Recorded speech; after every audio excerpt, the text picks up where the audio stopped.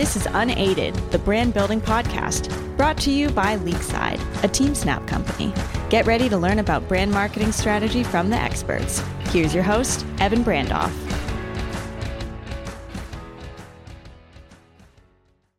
Hello and welcome to Unaided, the brand building podcast. I'm your host, Evan Brandoff.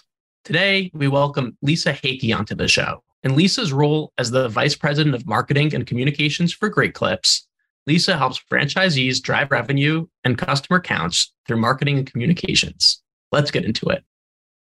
Lisa, hello. Welcome to the show. Hi, Evan. Thank you. Thanks for having me. So I hear it's snowing today in Minneapolis. Yes, our first real snowstorm, probably first of many this year. Well, I'm sure you're well accustomed to snowstorms, but the first one of the season is always a shock to the system. Exactly, especially when you have a 16-year-old son who drove himself to school today. Oh, boy. Yes. Well, I'm hoping not too much snow. And we're recording this episode on November 29th, so it is a bit early for a snowstorm. Not in Minneapolis. This is actually a little late. Usually it happens before Thanksgiving and messes up the entire holiday, so we're okay.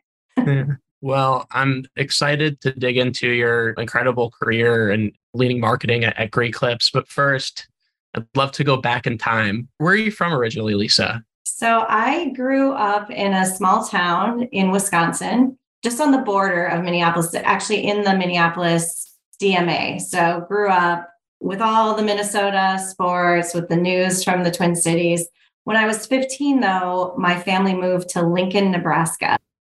My stepfather was in collegiate athletics, and so we moved to Nebraska as he worked with the athletics department there. So got plucked to the middle of the heartland when I was 15. So I ended up going to high school there and ended up staying there for my undergrad and then moved back here. So where do your sports teams, where do your allegiances lie?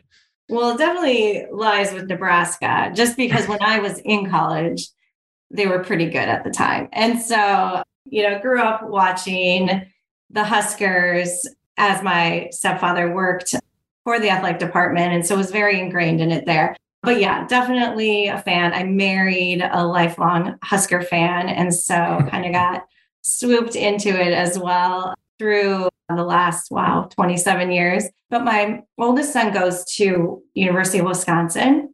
So when we're there, we will cheer for the Badgers, unless they're playing the Huskers. They both are having a really tough year, though. So, but how are you feeling about your new coach? Pretty good. I think Wisconsin got the better coach, so we'll see. Yeah, we'll see. I think both are quality and will be really good recruiters. So. Yes, absolutely. Yes. Hopeful for the future. So went to school at Nebraska. Mm-hmm. When did you realize that you potentially wanted to go into marketing? So early on, when I was in high school, I introduced to DECA. Have you heard of DECA? It's a marketing. Of course.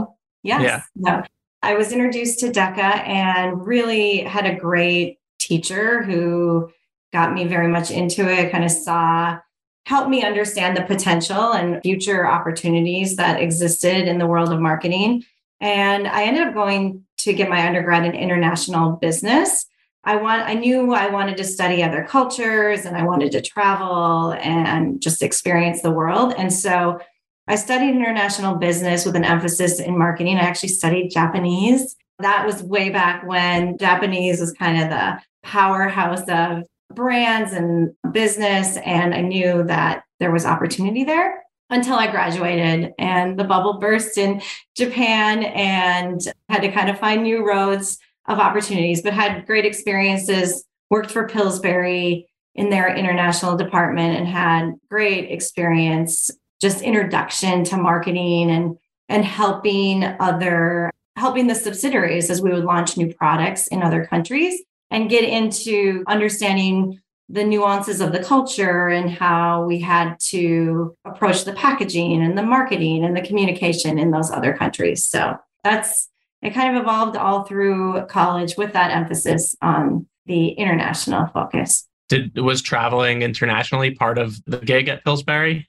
It was, yes. Yeah. So early on, traveling internationally, going and visiting the different subsidiaries, lots of great opportunities. So Pillsbury had Haagen-Dazs ice cream, and there was a plant in France. They had Old El Paso with plants outside of Amsterdam.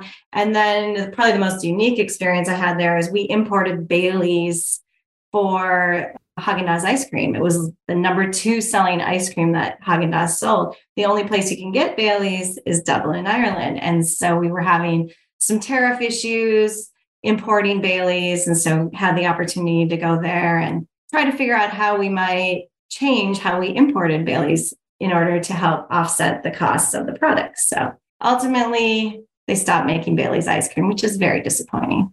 That is very disappointing. How can we bring it back? Can make it ourselves. All right. Let's do it. Something that I admire so much about you is you were working at Pillsbury, then you had an amazing job at 3M. Mm-hmm. But then, correct me if my timeline is off, but after 3M, is that when you started a company with your husband? Yes. So after I went back to school and got my MBA, I actually got my MBA while I was at Pillsbury. And then had the opportunity to move over to 3M and work in their strategic business development group on a variety of, I played more of an internal consulting role at 3M. So I got to work with a variety of divisions and helping them with different marketing strategy problems and initiatives. So it was a great opportunity. And then I moved into the dental division of 3M and mainly did that because of the international edge I could take there because they had just acquired a company in Germany and I was helping with that whole integration and marketing and how we were going to position the products globally. And then I had young kids at the time, 2 young kids, and the travel was a lot. And when you went international, you didn't go for a couple of days. It was, a good week at a time. And it was, looking at future opportunities and growth for me at 3M, being a working mom with young kids, wanting to continue to grow in my career. I just realized it wasn't feasible just because of the amount of commitment you had to make, especially at that time. This was the mid 2000s. I think there's a lot more balance that people have now, but back then it was you dedicated your life to that company. So just looking at other opportunities, my husband and I always wanted to start our own business. We had talked about it constantly, and we decided just to take the leap. He left his job first, and I kept the stable job and tried to balance both. And then eventually we grew. So it was a retail food-based business. We had a gourmet retail store that we sold gifts and gadgets and gourmet food items. And then we had prepared meals that we would sell. So kind of actually before the whole Home Chef, Blue Apron days, that was our version of it. So people would come to us, they could prepare their own meals, or we sold them pre-made as well. And it was a great solution for us as working parents. And we knew it would be a great market for it in our neighborhoods that we lived in. And so we grew that. We had 7 locations of our own, and then we started franchising it. And as it took off, after probably a year and a half in, is when I left my corporate life to go full in on the name of the business was Social Gourmet. And we grew that. And I can go into the whole story later about how and why we exited, but it was 2008 when the market the recession was having some issues. So then that led me to Best Buy. And the reason I went to Best Buy is because I really appreciated the experience that I had had at 3M and all of the stability and the corporate resources and the ability to think strategically. I missed that about owning your own business when you're in the weeds and doing all the day-to-day stuff. But I love the entrepreneurial aspect of it and kind of the chaos of it all. And I wanted that. And someone had recommended Best Buy as the perfect mix of having that entrepreneurial edge in an ever-evolving retail environment. And made the leap and went to Best Buy. Amazing. So while we're still on the topic of Social Gourmet, which is a great name, I love it. So it sounds like a big impetus was work was time intensive. There was a lot of travel. Mm-hmm. So you started this company. Was it actually less time intensive going from 3M to starting this company? No, I would say it was not less time intensive, but it was different because it was yours. And we were so passionate about it and we wanted to build it. And we had so much energy, and we had built a team that was just as engaged as we were and excited about the future and the potential. And so, yeah, I think it was different. It was just eager and driven and motivated. And we made it part of our family. Our kids came along. I mean, sometimes I'd have to work at the store and I'd put them in the back office and get them set up with a video, or they'd just crawl around and help me redecorate the retail merchandise. And so it just became part of our life. In fact, we had to force ourselves to not talk about it sometimes and not work sometimes. But yeah, well, to that point, that was my next question. At night in the evening, how did you turn off and just go back to being husband and wife and family versus co-founders? We really did have to be forceful about it. Luckily, we had very young kids. And so they forced us, right? We needed to dedicate our time to them and focus on them. And they started having activities. And so we just had to be on purpose about it. And we knew our roles, and we had clearly defined roles at that time. Luckily, my husband played more of the finance and operations side of it, and I was able to do more of the marketing and human resource side of it. And so that really helped as well. And so we could kind of say, okay, we're done for the day and let's focus on us. Yeah, that makes sense. But it was great. In fact, one time we had an article in Forbes, actually, and they wrote about the entrepreneurial love story. They launched it on Valentine's Day, this article, and we just laugh about it, but it was true because we really did enjoy working together, and it worked well. Yeah. When we started our company, I started it with my best friend, and I feel like there's this connotation, or people think that it's not good to start a business with loved ones. I don't understand that. You understand each other so well. And it's someone that you trust so much. So yes, I admire that you did that. So what was more difficult, running a company, entering 2008, the financial recession, or running marketing for a company that's focused on haircuts going into COVID? Ooh, gosh, that's a good one. I mean, it will always, because we were so personally invested. And while I do feel personally invested to the brand at Great Clips, but with Social, I mean, we were personally invested. We had everything on the line, and we had franchisees who we were trying to support through this time as well. And so that was definitely something I never want to go back to. But I think it taught me so much. It taught me resilience, perseverance, taught me to really be focused on what you can control and let go of things you can't control. And I think that helped prepare me for when I fast forward 10 plus years and I'm at Great Clips, and all of a sudden we have to close all but 7 salons for an unknown period of time. We had no idea when we'd be able to reopen. And so it definitely did. I was able to lean on those times, actually, of all that unknown, not having a playbook, having to kind of figure it out and trust your gut and make decisions and not look back. So, yeah, I think it helped. Yeah, I can imagine. And the reason I wanted to zero in entrepreneurial experience is imagine, and please correct me if I'm wrong, that starting your own business helped give you so much more purview into other aspects of business and just makes you so much more well-rounded marketing leader for future steps in your journey. Yeah, because at Social, I mean, we did everything. We created the brand, right? So we had to go all the way to the beginning, create the brand, develop an identity, figure out what our purpose is. A lot of it was really going off our hip and just saying, let's do this, let's go for it. And then a lot of it, especially as we grew, we had to get more strategic, more on purpose, really lean on that corporate backgrounds we had.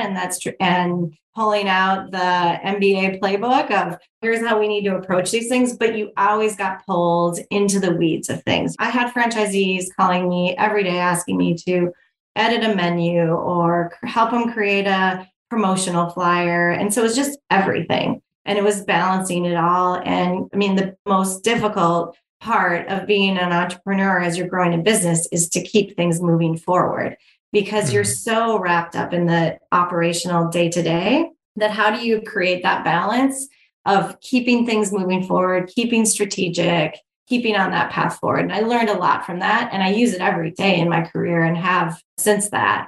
And the whole Social experience is really what brought me to Great Clips, because I understood franchising. I understand how invested these franchisees are at Great Clips and how they put everything on the line. And they have just as much passion as we do for the brand and for the business. And it's just extrapolated times thousands and thousands of locations, but the problems are all very similar. The issues we deal with are often the same. And the approach that we have to take is similar. Luckily, have a much bigger budget to work with though. At Great Clips or at franchise model businesses in general, is your focus at corporate more so to help support local franchisees grow their businesses or to recruit new franchise owners? So my team, we are 100% focused on the consumer.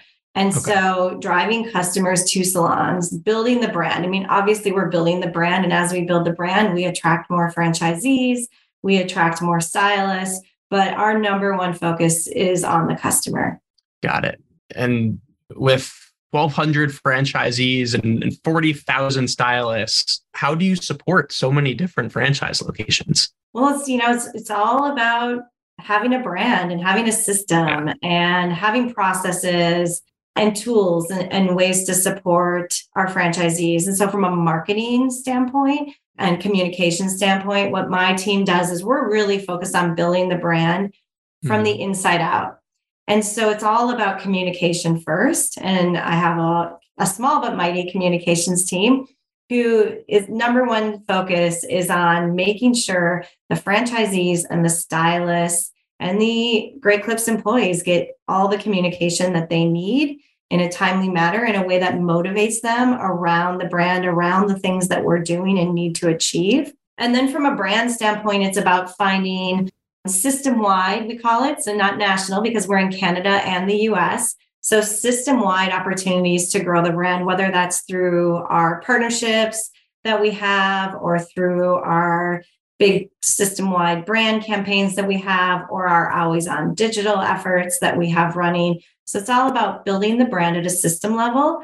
And then it's about supporting those. We have 190 markets. So our franchisees operate in markets. And I have a team of a marketing planning team who works with every single one of those markets to work on their marketing plans for the year, build out their marketing calendars, build out their local team partnerships that they have or their promotional efforts that they're going to drive within their market. And the very much keeping them focused on the communities they're in and around.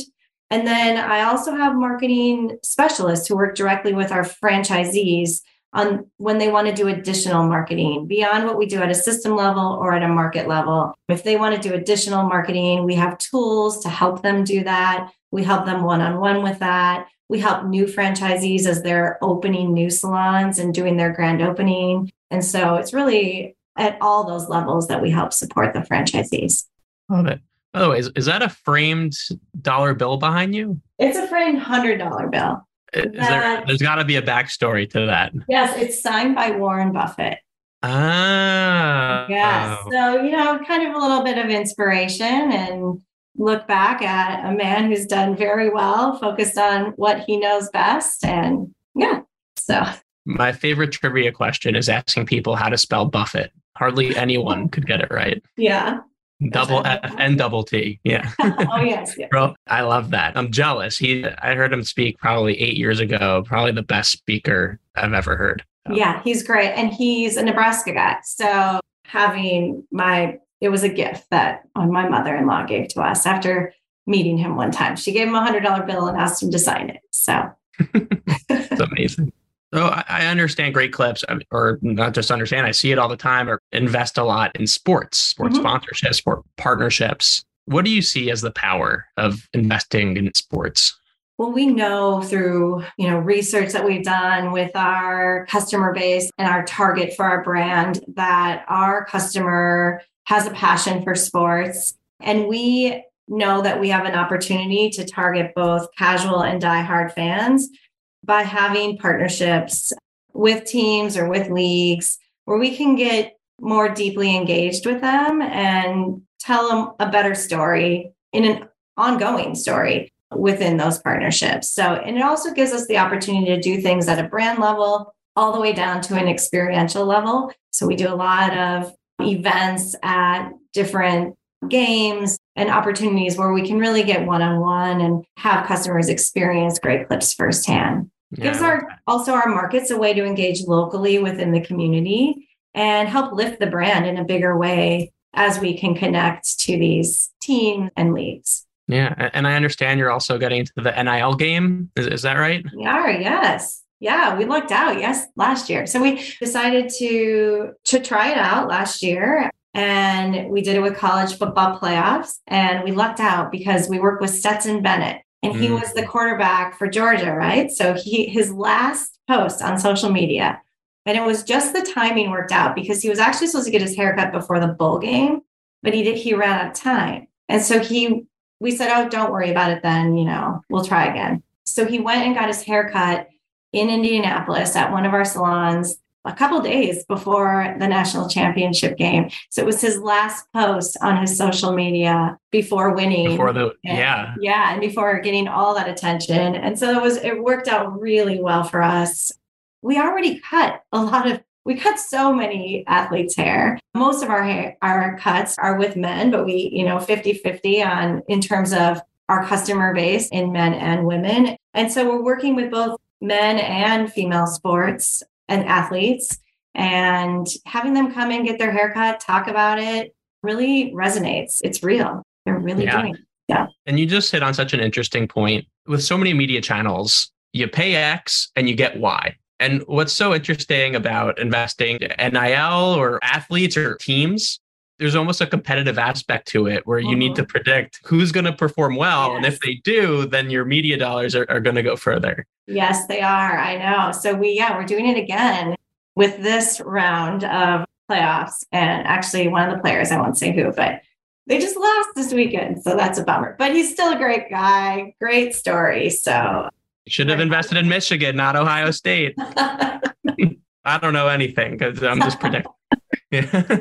Exactly. No, but we've had a lot of fun. I mean, it's been interesting. We work with a lot of athletes in general, mostly professional, more from an influencer standpoint. But entering into NIL has been interesting because they're still athletes first, right? Where a lot of times they're still figuring it out. Like they're in college, they haven't really worked with a brand before or understand the business aspect of it. So it has been interesting. It's not always easy, but yeah, it can pay off and it's fun to do. Yeah. So we're almost in 2023. Any sneak peeks, anything exciting you could share with us? What's in fold for Great Clips? Yeah, well, we're working on a few things with our big campaigns. So we have our college football campaign that's launching, I think, next week, actually. And so that will roll in through the national championship game. And then right on the heels of that, we will be kicking off our NHL season partnership and have activity kicking off in the February timeframe with that. We're really working on influencers as well, and not just athlete influencers, but fan influencers. I mean, hockey is all about hockey hair, and who better to talk about hockey hair than Great Clips, right? As the official hair salon of the NHL. And so we're working on a really fun campaign around the NHL. We actually are shooting our spot next week with Cale Makar. So excited to work with him, and he's on the Avalanche, and so he's gonna be great. Nice, great young player. And that's where our opportunity is, to resonate with younger audience and grow that. So we're really leaning in on that. And then we're also in the throes of our March Madness campaign, and we will be working with Wally Zerbiak on that. Great hair. He's got great hair. Great personality. And so working with him, we're going to do our first ever Fan Fest event, and we'll be cutting hair at the Final Four in Fan Fest and doing some fun things within our Fan Fest activation. So very excited about that as well. It's very exciting. If you see Wally, you could ask him if he remembers putting up about 70 points on my brother in high school. My brother had the privilege of trying to guard him. They're both from Long Island. So. Oh, that's awesome. Okay. I will make sure that we ask about that. Amazing. Well, Lisa, this has been a lot of fun and just awesome having you on the show. But before I let you go, we have the lightning round. Okay. Unfortunately, you weren't supposed to get a sneak peek of these questions in the pre-recording, so it's a little repetitive, but Okay. So it's 3 questions and we have 2 minutes to answer them. So the first thing that comes to mind, okay? Okay. So first question, what is a brand whose marketing you admire most? Marketing I admire most is definitely AB InBev with Marcel Marcondo. He does such a great job putting process behind creativity, just taking risks, just constantly evolving the marketing. And it's fun to watch what they do. I wish I had their budget. That would be nice. When you were a kid, what did you want to be when you grew up? I wanted to be a travel agent or a cruise director. And that's what really got me into the international business, because I knew I wanted to travel the world and just experience new things. Nice. But then they told me I didn't have to go to college for that. And I said, well, I probably should go to college. So, but then you could run the cruise ship after. There you go. And then final question, what's your favorite youth sports memory? Oh, youth sports memory? Oh my gosh. I wasn't great in sports. But I tried everything. And so I don't have a lot of good memories because I was just bad at everything. But my mom tells me the funniest story all the time because I'm left-handed, but they kept trying to teach me things right-handed. So when I was in T-ball at age 5, I went up to the tee and I was facing the wrong way. I was ready to. And so the coach just came up, picked me up and moved me to the other side. And there we go. But no, I think I don't remember it, but it's often a story at family gatherings. You did it for the story. I did it for the story. Exactly. Oh, Lisa, thank you so much for coming on the show today. It was such a pleasure having you. Thank you. It was a great conversation. It's fun to kind of go back in time and think about all these things.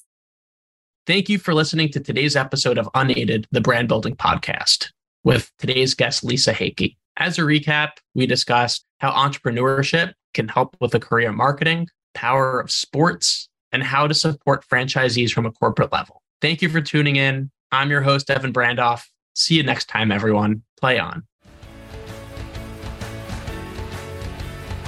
If you enjoyed this episode, please subscribe to the show and leave a rating at leagueside.com/podcast. For more educational and inspiring content, you can follow Leagueside on LinkedIn and Instagram @leagueside_. See you next time.